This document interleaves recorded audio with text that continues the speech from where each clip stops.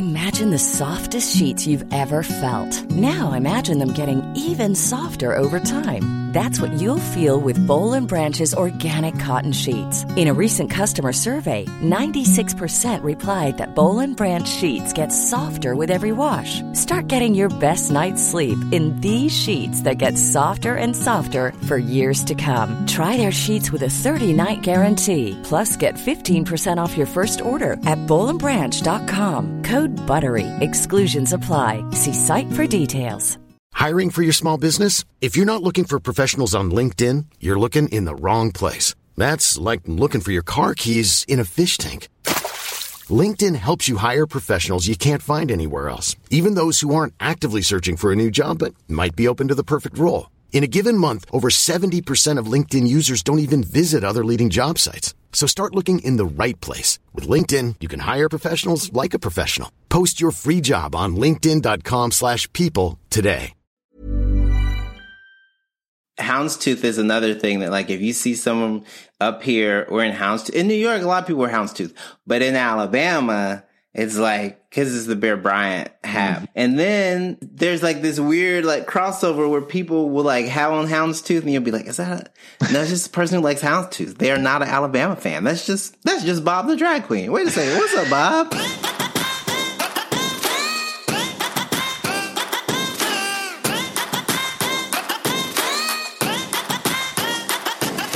Welcome back, y'all. It's That's a Gay Ass Podcast. I'm your host, Eric Williams, and I've got some exciting news. Yep, this is hot off the presses. Heather Gay liked my video on Instagram. I know. I posted a video that was me rehearsing my first inside hang post-vaccine and, just workshopping my, big debut, my entrances. And Real Housewives of Salt Lake City cast member Heather Gay did throw me a like, so I feel different. I'm kind of not the same as I was before. I've been kind of struggling a lot with imposter syndrome, but I told Brian in therapy today, I was like, hey, Bri, Heather Gay liked the post. I'm good. I think I'm going to kind of sign off and see you when I see you. No, I'm kidding. I'm in constant pain all the time. But it was exciting to see. If you don't follow me, it's at Eric Wills, and I would love to see you there. But today on the podcast, we have an action-packed episode. I even editing this episode, I was laughing just because it is Jay Jordan as the guest, and he is one funny motherfucker. He, of course, has been on television many times on The Tonight Show starring Jimmy Fallon. He was on The Late Show with Stephen Colbert, also is on an episode of High Maintenance on HBO. You've also seen him in digital content for Comedy Central, for Freeform, and he has his own comedy album called Jay Jordan, y'all.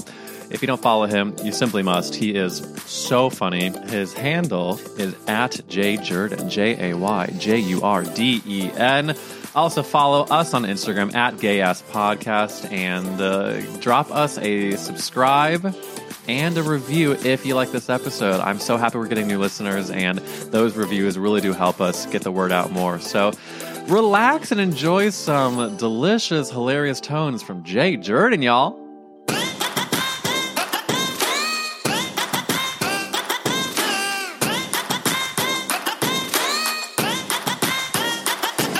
The fact that Jay Jordan is on That's a Gay Ass Podcast. It's a good day in the world. How have you been? You look great. That's a lie. That's a lie. It's fine, but that's a lie. This might be one of those clothing items. Let me tell you about this shirt, Eric. My boyfriend's dad bought this. I think it's like one of those shirts you get from Costco that keep you warm. It's like one of those. It comes in a plastic pack. Shirts are never. You know what I'm talking about? Oh yeah. For Christmas, I wear it as a base layer, but it's warm enough in the office currently that I'm just wearing it. I was gonna try to wear this cute little Todd Schneider hoodie, but it's too warm. It's too hot in here. I have to say, I'm wearing a hoodie right now, and sometimes I feel like it makes me look like a schlub, but my sleeves are different colors. I think it elevates. That's an elevated hoodie. I'm sick of, another thing. I'm sick of hoodie slander. We don't let gay men wear anything else in 2021. What? I can't wear a floor-length fur every day. Jesus. Where is this coming from, though? I mean, like, who planted the seed of hoodie slander? Because it's not fair. You know what happened? There were some bad actors that wore hoodies. And some people call them straight men. I call them our evil overlords. And they have ruined, besmirched, and vilified, demonized the good hoodie name. I love a good hoodie. I will wear hoodies until, you know what? Probably until it doesn't, probably when you're old and you wear a hoodie, it looks like people brought you out. You didn't go out on your own. But see, my question is, so many things are now virtual, and I fear, because I think a hoodie can be elevated, but I fear that on a Zoom call from the chest up and seeing a hood, does it make me look like I'm not caring about how I'm dressing? Because I care, because I do care. No. You look immaculate. There's no, it's a nice hoodie. It's a good hoodie. The color blocking, contrast. You're dealing with elements that people don't even think about when they throw on just a chill hoodie. Mm-hmm. And I got a lot of hoodies for free. You think I'm not going to wear some for free? I love wearing free stuff. Oh my God. I mean, talk about free stuff. My dear husband has received free clothing just because of Instagram shit. And the amount, like when you wear a free piece of clothing, it feels different. Oh, yeah. What is your style when you hold on to items? Are you more of a hoarding type? Are you happy to refresh? I am lucky enough that I'm with someone who will hold me to throw stuff away. Like if I say, I don't really wear this, Single J would be like, I don't wear this, so it's just going to live in the back of my closet. But because Garrison and I share an apartment, Garrison would be like, well, no one's going to wear it. It'll go away. It will go away. I do love so much of your stand-up about like how you live with someone that gives you health insurance. And I have to say, it's kind of, I think that is such a goal. It's couples goals when you're younger. It's like, I want hot sex all the time. I want a guy that goes, but like, as you're an adult, you're like, I would love 12 months of the year to know that I can go to a hospital and not have to pay out of my ass for it. Well, I think that enough people understand like the logistics of being in a relationship now. We're a much more like class aware society. Mm-hmm. So when people say, oh, this is what I'm looking for in a partner, and they don't mention like day to day stuff, I'm always like, that's a porn. You're talking about a porn. That's a porn. That's cute. That's cool. That's great. Good for you. But that's a porn. I don't know if you know that. I actually totally see what you're saying, because so many people think about like their like hour to hour experience. They don't think about the year to year.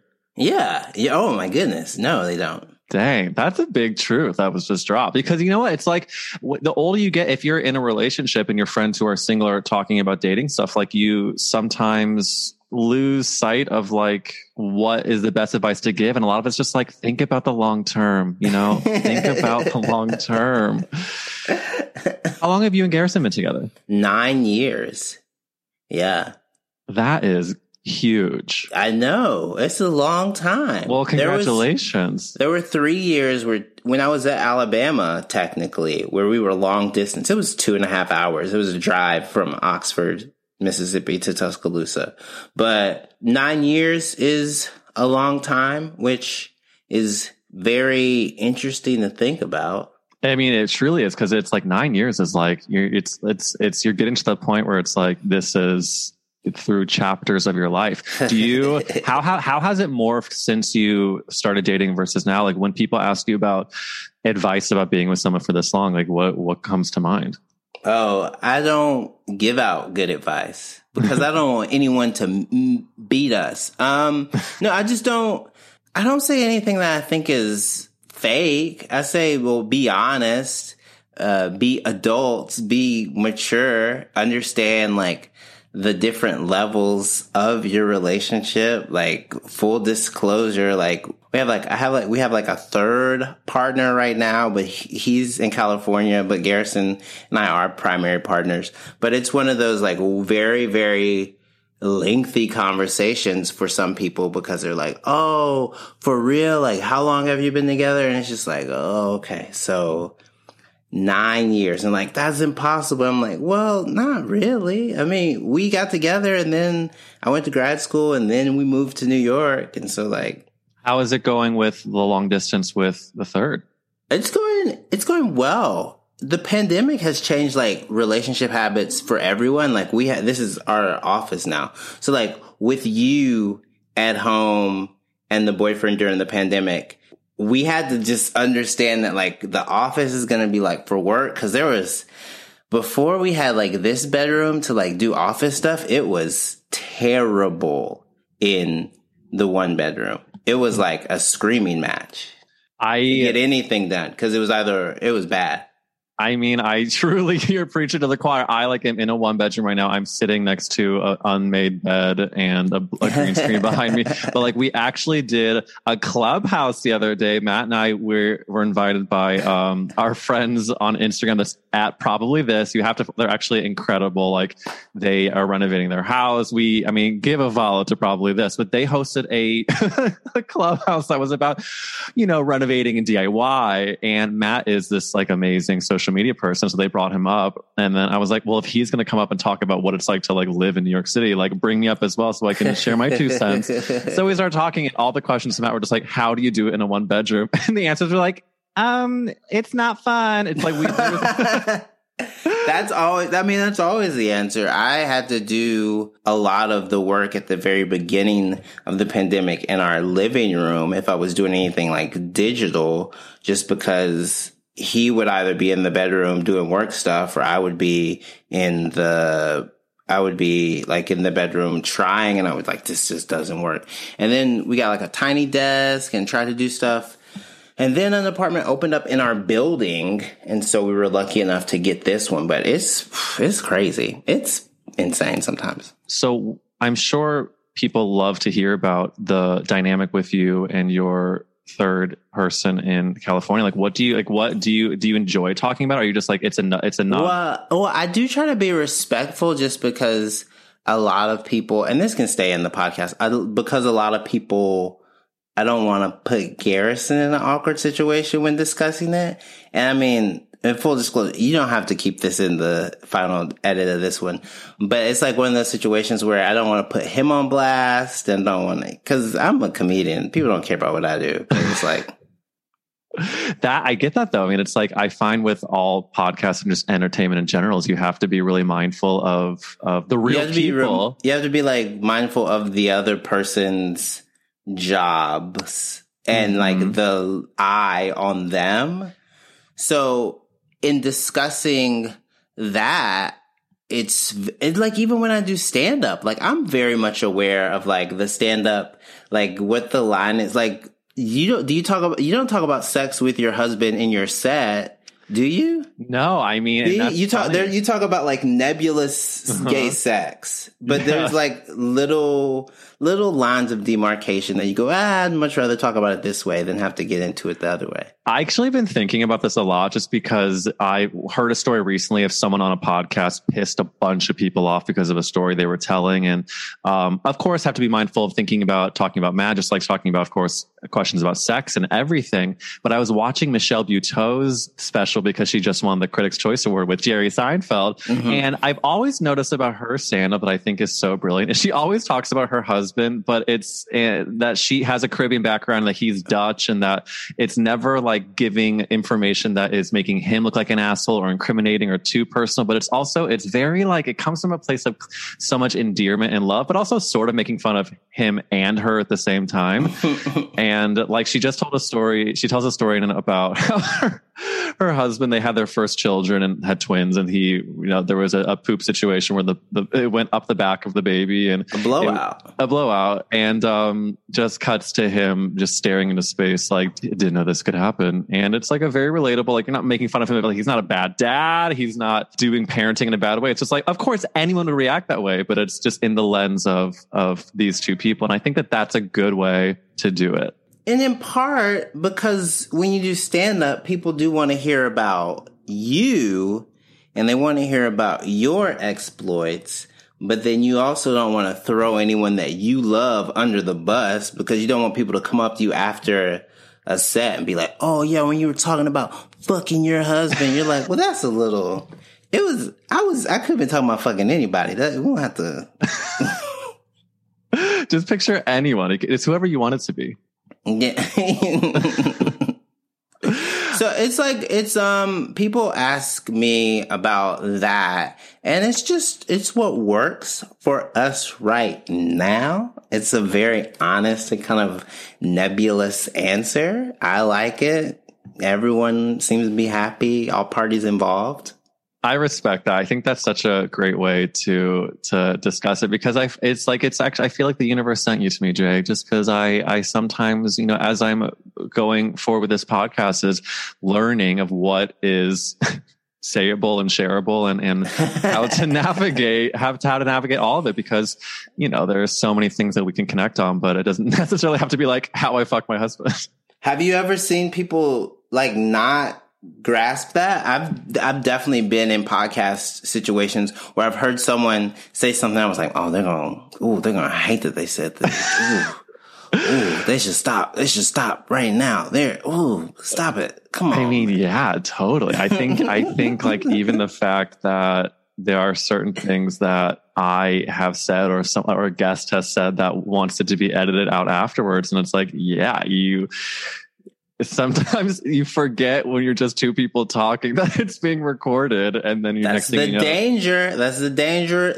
danger of Clubhouse and Spaces. Because people just be chilling. They just be talking. They just think, oh, it's casual. And maybe it is casual. Maybe it goes away that day, 99 out of 100 times. Mm-hmm. But there is going to be that one time where you say, no, I think the Jewish people are, and then it's like, well, see, why did you say this to 10 people? Uh-huh. You didn't even say it to 100 people. Why did you say this?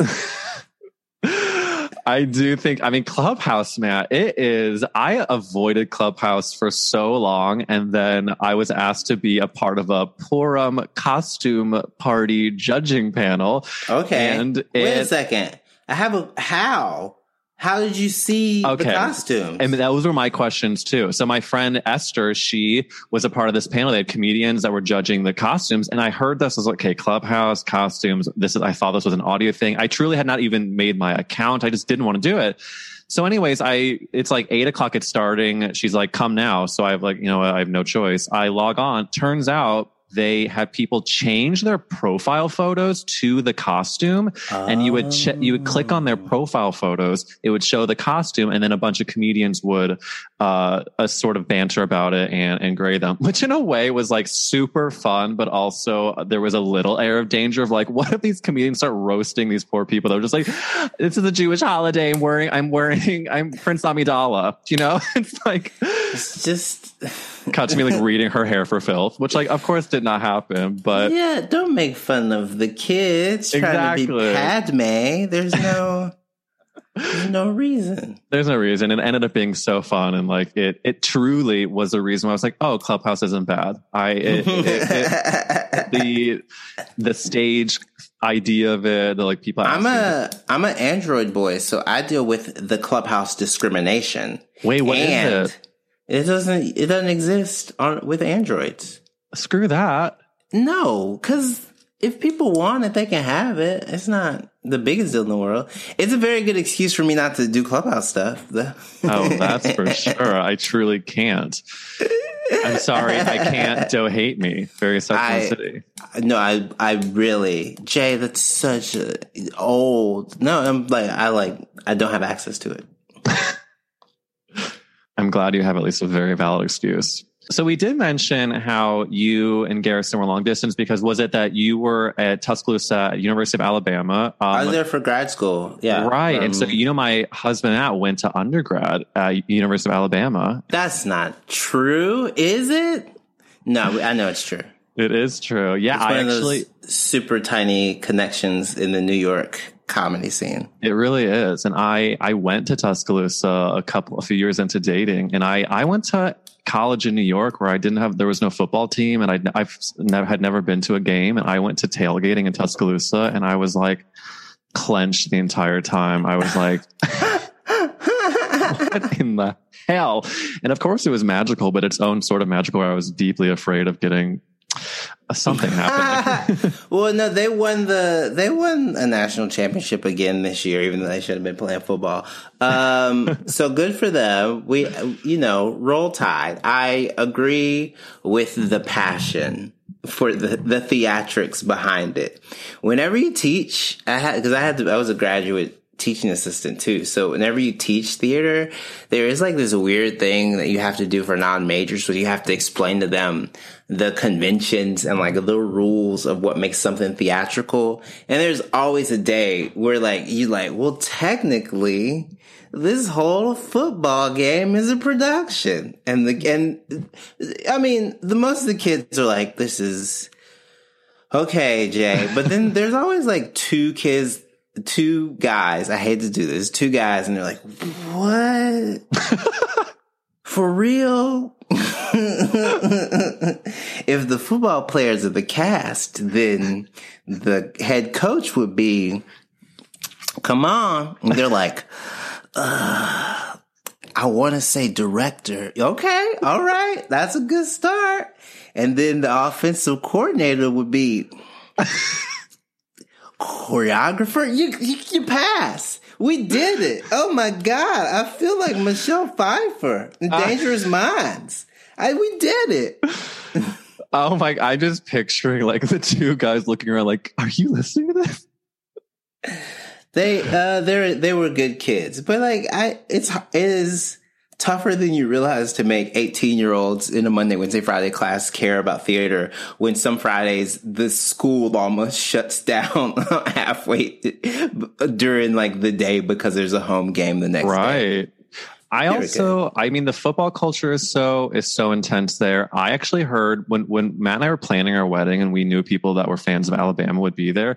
You know the rule, the second Saturday. Yeah. Okay. Exactly. You can't, there's certain dates that are verboten that you could not even dare to schedule a brunch on. And cause LSU is playing boo, boo, boo, boo. And so, one time I was walking down the street in New York with my Alabama hat on that I gotten, and someone was like, Roll Tide. And I was like, yeah, it's Roll Tide. Hi. And then he started to talk to me about the quarterback. And I was like, I'm so sorry. That's very funny. And I apologize for talking to you on the street that day. Oh, it happened more frequently than I thought it would when I would wear that hat. And I just learned to nod and smile. It definitely probably would happen. If you had on a hoodie and that hat, they're like, that's just a good old boy up here trying to do his best work, probably working for some consulting firm. Right? I'm going to give him my business card. I'm going to ask him who he knows. Which fraternity he was in. Yeah. Houndstooth is another thing that, like, if you see someone up here wearing houndstooth, in New York, a lot of people wear houndstooth, but in Alabama, it's like, cause it's the Bear Bryant hat, bullshit, whatever. And then there's like this weird like crossover where people will like have on houndstooth and you'll be like, no, it's just a person who likes houndstooth. They are not an Alabama fan. That's just Bob the drag queen. Wait a second. What's up, Bob? How you doing? I didn't know. Roll Tide, Bob. Yeah, Roll Tide. Yeah, no, I did witness Matt have a devastating moment where he tried to Roll Tide someone and either they didn't hear him or it was just houndstooth for just like a coincidence. You're a good husband. You stood by your man, right? That's there. Right. I said, yeah, it's Roll Tide. And then Bob the Drag King was like, stop following me. Truly. But someone told me that they were like, you know what? If it's on a game day at the wedding, then people can maybe have headphones in and on their phones to watch the game. And I was like, I am not a bridezilla, but if I see someone wearing headphones watching the Alabama football game while I'm doing choreography, I will kill someone. Well, wait a second.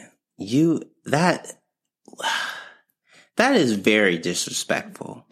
You're telling me, Jay? You can't wear headphones at someone else's wedding. And then I was told that at some of these weddings that, and like watch me get canceled by like all of the South for this, but like at some people's weddings that they would have a specific room set up with like a big screen TV in the football game while like the bride is dancing with her father. I can see that. That happens at churches sometimes. No, like on Sundays, there's some churches they'll be like, well, the game's on at the rec center. the rest of the deacons are watching the game. We're going to finish up and then everyone can head on over there. I could see that happening. You know, it's because we baby people. We let everyone have their way all the time. Mm-hmm. Especially boomers. They get to do whatever they want, whenever they want. You telling me you can't sit 2 hours and watch this beautiful gay ceremony? You got to watch a football game instead? Nick Saban's going to be there. I mean, hello. And talk about theater. Like I stage managed the shit out of that wedding. Like there was not a minute you wanted to miss. Like, I don't care what's happening in the third quarter. Like, I'm doing a full pirouette. Do you know that like do people put a lot of pressure on you now well, I guess people haven't been having weddings. Well, what do you mean pressure in terms of what? I was going to say your wedding was a gay wedding. Mm-hmm. And technically it was at least half a gay Southern wedding. So was there a lot of pressure on it to be like a good wedding? Like people were like, I'm expecting something. Y'all better come correct. This can't be no, hey, this needs to be professional. I mean, I love that question, Jay. I think that because you know what? I think the pressure was already so high. It was hard to distinguish what was because it was a gay wedding. You know what? No, the answer is yes. I think that we had a lot of Southern people there. We had a lot of I'm from the Midwest. We had Midwestern. We had a lot of Jewish people. It was like so many different types of, it just sounds like brisket. You don't have to go any further.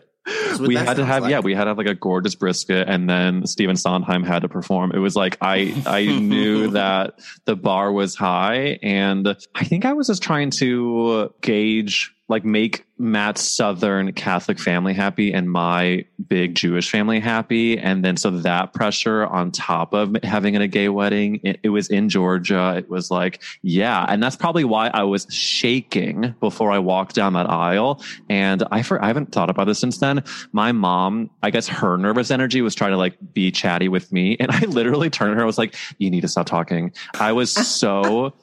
I'm like, please. I did not snap at her. I was just like, I'm so sorry. I need to be silent right now. And I just like stood there and just like was shaking. And then you walked on the aisle over the rainbows playing. And then really, I mean, well, I will shout out. This is a real shout out to Mia Rose effing Lynn. She is a friend of mine I did a show with in Nashville, and she came from Nashville to Atlanta, and she played the most unbelievable arrangements of all these songs. And Matt's favorite movie is The Wizard of Oz. And so it's obviously cliche to play at a gay wedding over the rainbow, but we leaned in, Jay. We really leaned into it. Well, no, because you actually being able to get married kind of cancels out the cliche part of it. It's cliche. Well, not really. Why? It's a gay wedding. Well, I mean, were there any other hurdles? It's a Southern Jewish gay wedding in Georgia. Oh, well, that's wow. Okay. It's so cliche. So cliche at every Jewish gay Southern wedding to do X, Y, and Z. It's like, you're right, actually. I mean, come on. I don't think. But see, that's like the pressure I'm putting on. It's like, please don't judge me for the ruby slippers. It's like, you know what? We can do whatever the fuck we want. You know what it is? That's... Man, I say this as a bi queer man who is in like in a gay relationship. Why do we put pressure on every gay man to be original? It's not gonna happen. We've been around since ancient Greece. We don't have that many original thoughts left. It's done. Cut it. Why reinvent the wheel?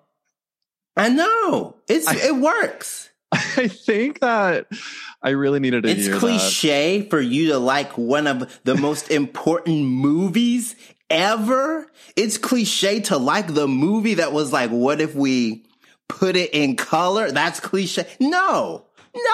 That's like being like, oh man, you should drink more water. Yeah, you should. You are 70%, 90% water. I don't know.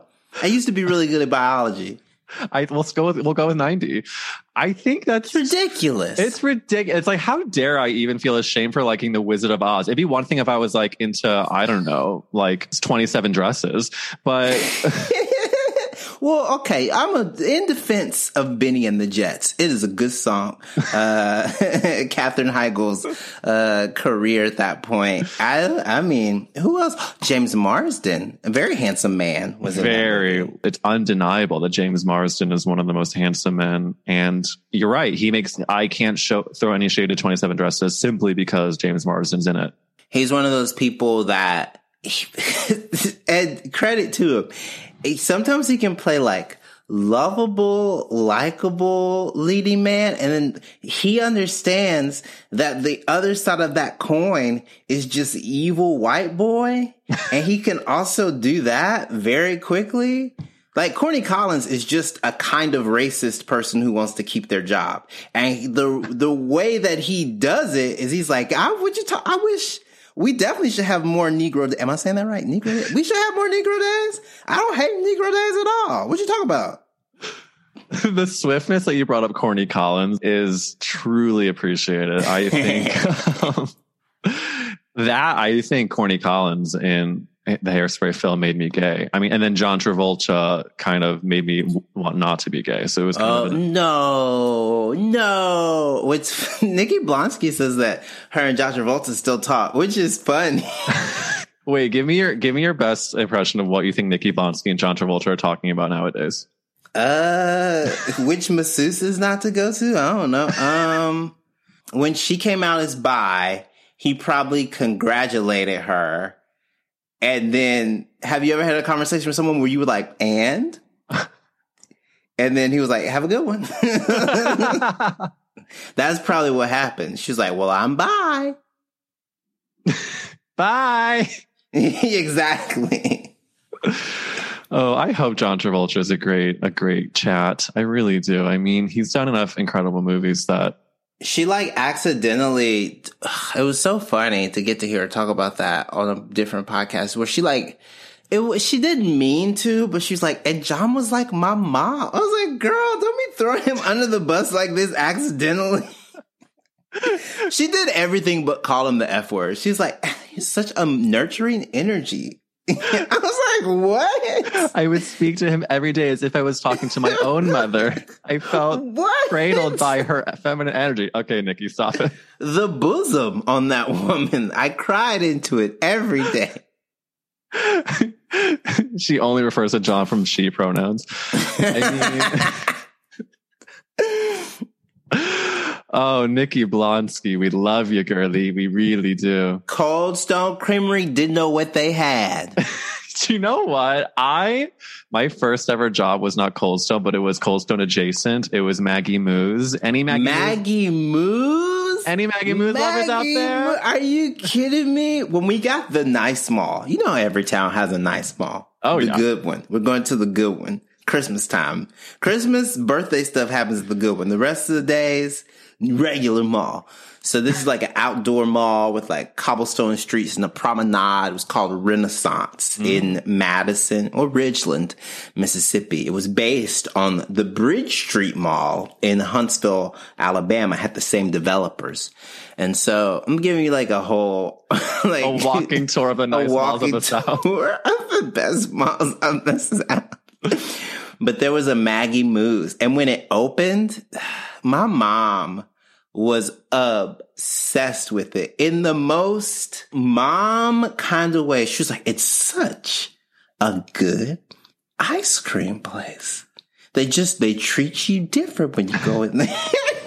Your mom has taste. Maggie Moo's is so good. The richness, the mix-ins. I remember the owner of the Maggie Moo's, the franchise I worked at, their whole family would come in and just like get extra large cups and shovel ice cream and mix-ins and then take it to go. And I was like, can you imagine being ice cream royalty? Like talk about everything going on with Meghan and Harry right now. Like I don't want to be, obviously for many reasons, I don't want to be in the royal family, but I do want to be in an ice cream family. Like I'm not just kidding. Like if I could choose between like any sort of alcohol or drug versus an ice cream, I choose an ice cream every time. Really? What's your ice cream right now? What's in your fridge right now? Eric, okay. What's in your fridge? So last night, our rule is we try to only stick to ice cream on the weekends as a treat. If we do it throughout the week, it's like there's no turning back. This past weekend, I got a Haagen-Dazs chocolate peanut butter. This is an exception and not the rule. I don't often get Haagen-Dazs. It's not my favorite. But the chocolate peanut butter, it has such a crunchy peanut butter that sometimes the crunch is like a full orb of peanut butter and it surprises you in the best way. However, Matt got a half-baked Ben and Jerry. Ben and Jerry's will, I think, always be my number one. And I could literally devote an entire podcast to Ben and Jerry's because I have had almost every single flavor. Although they are coming out with a lot of new ones now. It's making it hard to keep up. But the Tonight Dough is probably my number one. The Tonight Dough.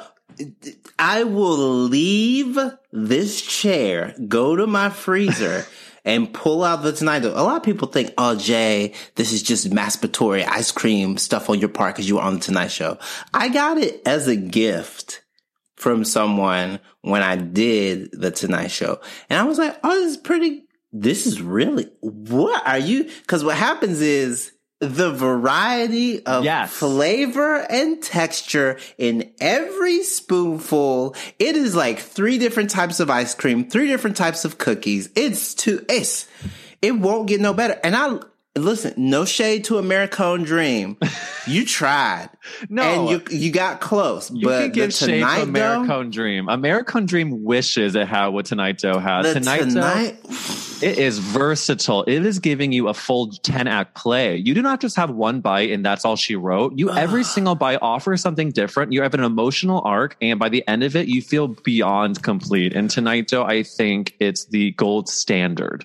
It's so good. It's so good. I go Tonight Dough and then tell me if this is how you know how old I am. Then I'm like, you give me a good coffee ice cream. It's Tonight Dough and then a coffee ice cream. And then there are like a bunch of people who can compete for third, but a good coffee. Haagen-Dazs does a good coffee. Oh yeah. Do you prefer a coffee like solid, or do you like a chocolate chip inside the coffee? No, I just want the coffee. I just want coffee ice cream. See, that's where we divert because I need a texture. That's why Tonight Dough does it for me. But if I have just a coffee solid, it is delish. But if you give me a crunch, well, then I'm just happy as a clam.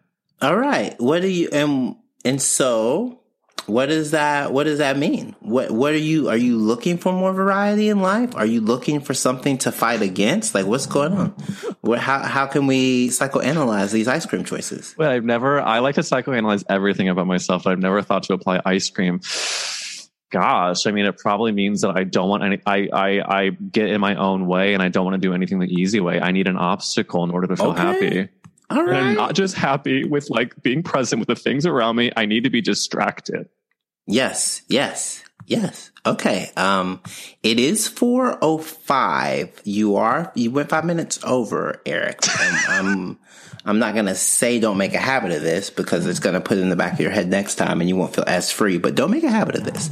All you right. Don't know how much you're triggering me right now. At the last 10 minutes of every therapy session, I am literally staring at the clock because I don't want to go over this man's time. And then I'll be like, I can literally be in the middle of the most traumatic sentence. And I'll be like, and that's when I finally thought, and I'll say the darkest thing. And then, but if it's like right when it's time, I'm like, do you know, it doesn't matter.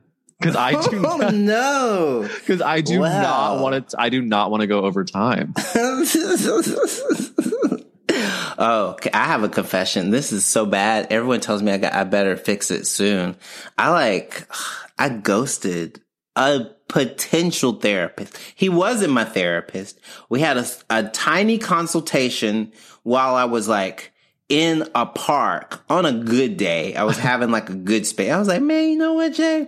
You need to start therapy. You have access to it. And we hopped on the phone and I was like, yeah, this seems cool. And then I just never got back to him. I mean, that's okay. But can you imagine me telling you about my abandonment issues, then never calling you back? You'd have to be like, that motherfucker was right. I mean, he was... Give Jay something. He's honest, if nothing else. God, at least he's self-aware. You know, I did not think about it that way, but gosh, at least the therapist is knowing that you're giving that therapist a gift of confirmation. You gave them a gift. I mean, I sat in Central Park interviewing a therapist that I thought was going to be, I was like, this is a gay man and I am between two people. And I think that I would like to have a gay male therapist. And then he was nice enough, but interestingly enough, I connected more with a straight male therapist. And now my therapist is a straight man. But I've heard about this. I've heard about this phenomenon. Mm-hmm. It's because I'm gonna delve. I'm gonna dig a tiny bit deeper. We're gonna try to break past that peanut butter crunch layer. Okay. What if it's because sometimes you feel like there's a bit of either competition or pressure to be fun and kiki with a gay male therapist instead of like treat it like therapy. I think that's definitely part of it. I think for me, it was almost like, if this is a gay therapist, then I better feel an extra magic and like from both sides. Like I better feel more free. He better really deliver with, if we don't talk about Trixie Mattel at least every other session, like then this was all for naught. And I walked away from the session being like, I mean, yeah, he's it's like me, like reverse discrimination. It's like, oh, he's just like everyone else. Do you know what I mean? Eric comes out, I don't know why they want special treatment. They're just like because he's gay. Us. Just because he's gay. I have so many questions about, because when you're a gay therapist and you see a gay person, do you ever just get to say, you gay? Can you just deal with that first? You're gay. What are you talking about? A closeted person? Maybe a closeted person, but also a person who doesn't understand that they're going to bump up against like heteronormative tensions every day. And they're going to attempt to say, oh, is this because I'm not assertive? It's like, no, it's because you gay and you don't want to be in that space that you understand is dangerous to you. If not emotionally, physically, you don't want to be in. It's like, when people, so it's just, I don't know. Well, I don't necessarily know if you ever get to say that. Well, maybe you do. Right. But I think also like when any therapist uses their own experience to therapize. And so it's interesting from a gay therapist perspective versus anything else, because therapy is therapy. I am like the biggest fan, but every single person's experience is so different based on the experiences of your therapist. Like I have a couple of friends have a therapist that shares a lot of information about their life. Like my friends know the name of their grandchildren. Okay. I have never Wait a second. Therapists can be that old? Yeah. Are you kidding? My old therapist, and by old, I mean my previous one, my previous therapist was an older person who I was with for 7 years. And gosh, the love I have for this person. They told me they were retiring, and I was like, okay, like live your truth. And I said in like one of our final sessions after 7 years, I was like, actually my mom was asking me how old you are. And I told her I didn't know the answer. Beep, beep, beep, beep, beep, giving her the option. And she was like, yeah, I'm 78 or something like that. Like, and I was like, oh, I had no, I mean, she could have been 60 in my, I was like, retire. Like, why are you still here? Go take like, you were like, I'm so sorry. I did not know that I took up this much time. My bad. I stole your entire 70s from you, girl. Like you must be carrying a lot of weight around. Oh my Lord. Oh, yeah. Wait, I do want to circle back, because how could I not bring up, how could we not discuss The Tonight Show and not talk about your experience doing that show? Your set is so good. Oh, thank you. If anyone hasn't watched Jay's Tonight Show set, I'll send you the link, but can you talk about like what that experience is like A, finding out you're doing it, and then B, actually like showing up in and being on national television? Okay. All right. So a couple of factors led me to it. There was a festival in Canada in 2019, and the booker for The Tonight Show was there. And then I heard, just like afterwards, it was like, oh yeah, he loved your set, but probably no new comedians on The Tonight Show through the end of 2019. A lot of new spots opening up for 2020. And I was like, that's so cool. Could you imagine? 2020 is going to be my year. Little did I know. And then I did I think I was doing my tour. I did a college tour. I went to I want to say a little bit over 20 schools. And on one of the tour dates, I was in a place, let's just say, that had an indoor pool, but also carpet around the indoor pool. It was one of those hotels. And I got a call, and my agent was like, do you have this Tuesday free? And I was like, oh yeah. And in my head, I was just like, I just auditioned for a Comedy Central thing. I was like, oh, it's a Comedy Central thing. And I was like, okay, cool. Yeah. And that's all I'm thinking about is Comedy Central. And then I get a call the next week, and it's like, Jay, you book the Tonight Show. And I was like, with what? With what set? And they're like, it's because Michael Cox is the booker. He saw you in Atlanta, then he saw you in Canada, and then he saw you one other time in New York, and he wants you to do it. And I was like, oh shit. And I was like so ecstatic. I was like completely like, but also I was driving myself in this town. I had a rental car to get to my college gig, so I couldn't even drink. So I went to Chipotle, and I was like, oh, I just got like a steak bowl. Celebrated with a steak Chipotle bowl. Because I couldn't drink because I had a show coming. It was just like all over the place. And then the next week I had to do 4 college gigs and then come back to the city to try to get audio clips to send to the booker. So I did my 4 college gigs. It was hell week, but I loved it. But I was like in Virginia twice, and I think I was also in Midwest again. And then I went back to New York and I ran my set 4 times on Saturday, 3 times on Sunday, and 1 time on Monday. And so then they ask you if you like want a car to 30 Rock, or if you like want to take the subway. And I was like, man, I want a car. Yeah, I'm going to take, once again, I'm so sorry, Greta Thunberg. I feel so bad that I made that choice, but you know, so, they send you this Escalade. Here's another thing. If you ever see someone in New York City in an Escalade, it's because they have to go do something for NBC. It's not, or ABC. It's like, no one uses Escalades for personal vehicles. Like, except someone's driving you. Television are the only companies that are shuffling people around in full on gigantic Escalades in Manhattan. I'm telling you. And so then we went there. It was Garrison and I. Garrison, my agent, and my manager took pictures backstage, you know. And then so I did my rehearsal, and the crew laughed a lot. And I was like, "Ooh, okay, that's good." Yes. Oh, that's a good sign. Anyway, because like, you know about this, like when you do rehearsals, as a person who comes from a theater background, you are used to silence. Oh yeah, it's like torture. It's like it's always silence, and it's like all the times you're rehearsing and not a single person, and the second you hear a single reaction, you're just like, okay, thank God. Yeah, especially in the space, in the costume, in the shoes, like day before. So that was really good. And so then I was backstage for a while. Who was there? Billy Crudup. It's such a handsome man. Oh, yeah. Just so handsome. And Jessica Biel. And they were promoting their projects. One was the morning show. The other thing that she was promoting, I feel bad, I do not remember. But I watched the morning show because I was like, man, I can't sit here and lie to this man. He just asked me to watch this show. When Billy asked you to watch the morning show. He was so hot on the morning show, too. Even though he was like kind of manipulative and sneaky. But, man. Sometimes that makes it hotter, unfortunately. Wow.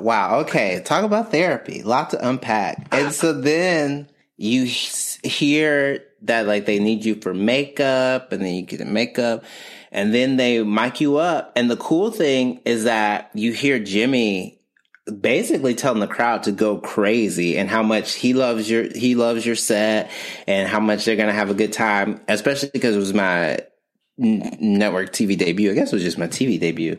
And then there's like a hand on your back in the curtains, God. And they like push you out, so you come out pretty fast. Oh my God. Well, because I think they don't want anyone to like dawdle by the blue curtains. Yeah.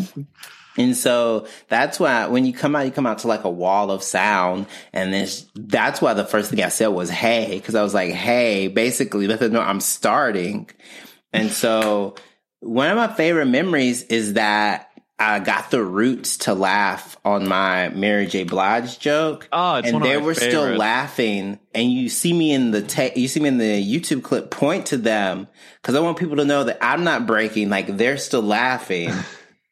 Which is like always like a key. There's also a really fun moment where I have my fantasy football joke, and a woman kind of at the top of the stadium style seating, she heard me say fantasy football and she said, woo. And so I got to direct the punchline to that joke to her, and the audience must have thought I was like a genius. I was like, girl, I have rehearsed that joke for like a very long time. I just can give it, I can directly. And then went really well. And the kicker was I didn't know that Adam Sandler was going to be there. Adam Sandler was there and Lorne Michaels was there because Tim Meadows was upstairs doing Seth Meyers, and Adam Sandler came there to film an interview because the Tonight Show was going to be in Austin the next week to promote one of his projects. And so Adam Sandler saw me do my stand-up, and Adam Sandler was like, that was really good. He came up, and then it's even funnier. And then for some reason, he hugged my boyfriend. Adam Sandler hugged Garrison? Yes. It was just so funny to me because I was like, what? Why are y'all hugging? He didn't do nothing. Adam, I guess Adam has a type, maybe. No, maybe, I don't know. Adam Sandler, the ultimate ally. I now pronounce you Chuck and Larry. I was just a very kind of like, I was excited. I was very happy. Everything went well. It's such a great set, and like I get a stomachache hearing like you waiting to go on because it sounds so nerve-wracking, but like to know after the fact that you killed it is like probably such a great feeling because it's literally on the internet and on your album, and like it's out there. It's a very fun space to be like, oh, okay, I did this. It's a fun accomplishment. I like have the cue cards like right. Oh yeah, from the Tonight Show. But it's also like I'm trying to think of the best way to say this. Like when you do the Tonight Show, then people put more pressure on you. People will be like, "Well, Jay, where's Netflix?" You'll be like, "I don't know. What do you mean?" Yeah, talk about pressure. I mean, it's like if it were up to me, I'd be on Netflix doing everything. Not that I hate being the person that's complaining about doing well, but there is like that tiny bit of people never let you chill. They never let you rest. Yeah, I mean, people, and then also like your own self pressure you put on of just like it's. Wow. That's what I do. Wow. Okay. That's telling. That's what I do. I feel like I do that. Oh, totally. I'm sure it's just like, it's probably in everyone's brain. Like, what are the loudest voices, What's your, well, especially with stand up and with any sort of like performance, like based career, you start to go, I did it. And then there's another voice that goes, did what? And you're like, oh, what? Yeah, but they're like, It's ephemeral. It'll never be that good again. This is 100% my experience. Yeah. I mean, I even like any show I've done, or like I had a moment when I was doing the tour of Elf the musical. I was about to say, I know a little bit about you too, buddy. I know a little bit about you, Eric. I've done my research. Come on, research, grad school degree. Here's the deal. Works cited. Well, my long story short is that I did the tour twice, and the first time I was 24, and I was like, well, I made it, and I cannot wait to have a lifetime of easiness and stardom. And then I got back to New York after doing the tour, and like a cab drove past and sprayed water on me, and I like didn't work for 8 months. It was like, it was while Taylor Swift "Welcome to New York" played in the background. Welcome to yeah, that is. I don't know how she doesn't understand. If she did not want people to make fun of that song, she shouldn't have made that song. It's been waiting for you. It's like, it has not. It's the meanest place ever. New York waits for no one and continues on without you. But then the second time I did the tour, I was literally, and I say this as not like a monstrous moment, it's just like a reality, is I did the show, I was on tour in New Orleans, and like I remember signing an autograph thinking to myself, this is fake. None of this is real. Because I knew that 10 days after that, the tour was going to end. I would get to New York City, Taylor Swift song would play again, another cab would come by, I'd be cover head to toe. And I had to have that reality check, because if you think that this is a moment that's going to last forever, it clearly can't. And so I tried to be as present as I could, but of course I was still so depressed when it ended, because you then have the thoughts, I had the thoughts that would never work again, blah, blah, blah, blah, blah. That's very mature. It's interesting whenever theater people talk about understanding their place in the hierarchy of importance in New York, because there's like the first thought, which is like, I'm super important. And then it's like the realization, it's like, oh, I am not important. Yeah. I'm important to my family. I'm important to my friends. Mm-hmm. I'm important to people that love me. But to these machines, I ain't important. Right. And I think it's also like we have to decide what we put value, what our self-worth is and what our value is in. And that's what I was working on in therapy recently, is like for a lot of the pandemic was just like so unemployed and just nothing. And I was feeling like down on myself. And the therapist was like, but you need to think about the things you're actually doing to bring value to people's lives or to yourself. And I've really been working on like, you know what, like if I can feel confident in the things I'm bringing into the world for myself and for other people, like I can't base my own value on like I'm signing an autograph or I am, get on the top 3 podcasts or whatever it is. It's like, do I want that? Absolutely. Please rate and subscribe. However, I'm trying to just like learn to lead with what excites me and I'm actually passionate about, and hope that the success follows that. And this is all I'm hoping. That's a very mature way to think about it. The pandemic taught me I don't have to do anything I want to do. It was such a weird experiment for like going on a year now. For if someone was like, do you want to do this? And you could be like, no, I don't. Yeah. I'm nervous I'm obviously excited for the virus to stop killing people, but I'm nervous for the times where we can go out and do anything. And then like, like I don't hate spending a lot of time in. Is that okay to say? Well, that's because you're one of these people.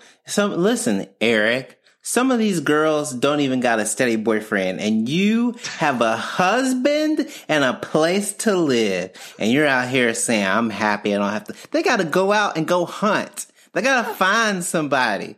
Hey, you think you ain't going to find a husband at home? You will, because you have one, but they won't. Listen, he ain't in the fridge. Stop that. These girls need to go out. The girls need to go out. Jay, I said nothing about the girls. I'm talking about me, myself, and I.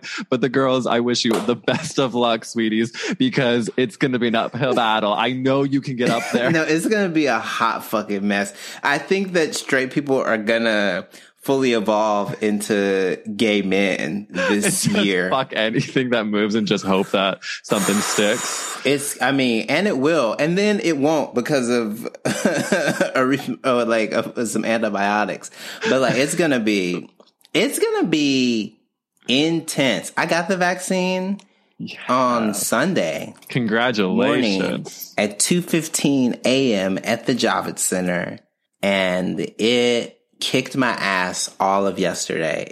No, but that's what you want. That's what you want. I had like a substantial immune response to it. But hopefully this summer looks closer to and we normal. We pray for our girls, we pray for our boys, we pray that everyone not everyone out here is married, Eric. Let them be hoes if they want to. You can be a hoe if you want to. Well, I feel like we've covered so many amazing topics, but when you hear the question, like, what made you queer? Like what are like the touchstones to you that were just like, this spoke to me in a way that spoke to my queerness? X-Men, the animated series. X-Men, the animated series, because the first episode happens in a mall, and there's a line where the Sentinels have just crashed into the mall, and then you see a crowd running past, and then Rogue says, "Woo, must be a sale." And I was like, that's funny. That I watched it again this past summer. It's still very funny. But then I looked at the characters and there were so many examples of like male desire, but then also like female, like goddess worship in the X-Men. That I was like, oh, this is definitely like Gambit had like highly articulated pink body armor for his abs. And you'd be like, what? And Wolverine always lusting after Jean. So you got a little bit of soap opera. Imagine being a kid and watching your cartoons and be like, oh girl, what? She's married Logan. Like that kind of stuff. And then realizing that part of the reason I like the X-Men is they were born different. The whole like very thinly veiled analogy for queerness when it comes to being a mutant in Marvel Comics. So I definitely can look back on it and still have a very, very good relationship with I still like I'm going to buy comic books tomorrow and read them. And so like that, looking back on it, I can be like, oh, that definitely tracks to the point where my favorite X-Men character growing up in 2015, Brian Michael Bendis was like, oh, Iceman's gay. And not only are we going to like say it like in a way that you can't refute it, we're going to like, they had so much evidence all the way back to like 93 when Emma Frost took over his body, like crazy amounts of evidence to be like, they've been saying it if you look at his dating history. And then I was like, wait a second, Iceman is gay? I had like an Iceman action figure that I'll never forget. It was one of my favorite action figures. And I was like, what is this? Whoa. You kept this from me? During your prime years growing up. Yeah, but then also like I didn't even know bisexuality was an option until I went to college. Like, you know, because you just don't. Because in the South, all you hear is you can either be straight or you can be wrong. And right. So then you don't understand. You can be sort of right. Do you remember when people would say that if your earring is in your left ear, it's good, but if it's in your right ear, right. There was a wrong. Gay ear. Right, there was a gay ear, and the saying was right is wrong. And I remember like hearing that, and of course, as like a 11-year-old that's like about to be having, cut to like as a 9-year-old having like, the most like weirdly sexual thoughts about men as a literal child, and then to hear them say that right is wrong, and it's like interesting. So those dreams are bad. Those dreams are bad. You're like, so we got some feedback, and I'm doing some market research. We don't want to go down that path. We don't necessarily know. As much as I want to put an earring on the right side of my face, it's gonna be a no for the world. I remember being able to look back now and I can articulate that what I had sometimes were crushes on boys. But at the time, once again, there was no way for me to even think about it. Even in high school, if I was truly honest with myself, there'd be times where a new guy would come to school. I'd be like, that new guy, he is pretty interesting. Y'all, did you know? What does his parents do? He used to live in Milwaukee. Did you know that? What does he do? Are you guys going to be nice to him? I'm going to be nice to him. It's like you have moments like that. You're like, why am I infatuated? What is this infatuation? I actually am not kidding, Jay. A few days ago, someone said something that like brought up a memory of a 7th grade teacher of mine. And I was like, I was so deeply in love with, I almost want to say his full name. I won't, but like I was so in love with Mike from my 7th grade math class. I was just like, he's so athletic. I remember seeing like he would wear soccer shorts. And I was like, what as a teacher? Yeah, like maybe because he was also like the soccer coach. So I feel like maybe like last period he had to run to a game. And so he would be wearing his little, and like that is inappropriate. Oh, I would zero in on those shorts. And a teacher in Umbros? Umbros, yes. Those are cut high. That's a 5-inch inseam at the most. At best of 5. I mean, it was absolutely delicious. What? And so I Googled him and I couldn't find him. I'll keep you posted. Oh my Lord. Hopefully he listens, likes, and subscribes. Seriously, swipe up, Mr. Seriously. Is that what if he's still hot? I mean, that's. Oh, I could give you a list of teachers I still think about. My sixth grade, the guy that worked in the library, geometry 8th grade. You had a lot of male teachers. I think that's good. I did, and I loved all of them. I gotta say, I did not discriminate. My 7th grade science teacher was like the opposite of that. Like when we had like the sex day with him, it was not sexual at all. To the point where like everyone in the class was like, I am no longer horny. You have ruined this for us. His name was Mr. This is so funny. His name was Mr. Testy, I think. I feel like you're making this up. I can't make it up. We're going to Mr. Testy's sex ed class. It was a full-on like science class at that point. It was sex ed. Oh my God. I mean, honestly, that needs to be written into something. I feel like one person one year was like, "Were you a twin?" Left or right? Oh. Well, listen, Jay, I have to say, chatting with you is such a treat, and you're the best. I'm grateful you're here. I'm excited to continue to watch your success. I truly mean that. We'll see each other again in person on a show. Absolutely. I don't know. Thanks so much for listening, everyone. If you enjoyed that, you want to follow Jay on social media, it's at Jay Jordan. Follow me at Eric Wills, EricWillz. And you definitely want to subscribe because coming up in the next couple of weeks, we have got Catherine Cohen on the podcast. She is the host of the incredibly popular Seek Treatment, and the hilarious Louis Peitzman, writer and personality. So subscribe, drop us a 5-star review. It really means the world. And we will see you next Wednesday. Stay gay.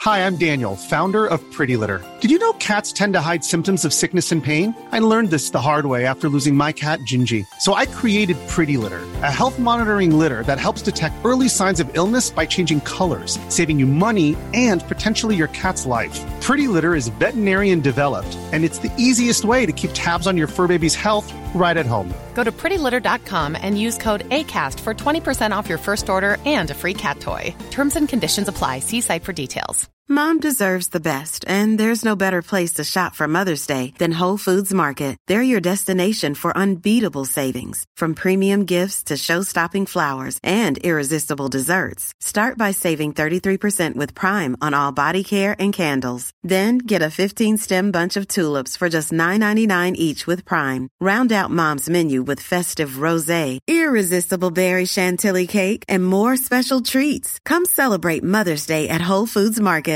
Planning for your next trip?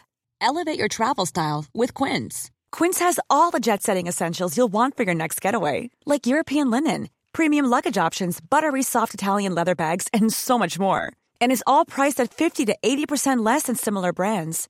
Plus, Quince only works with factories that use safe and ethical manufacturing practices. Pack your bags with high-quality essentials you'll be wearing for vacations to come with Quince. Go to quince.com/pack for free shipping and 365-day returns.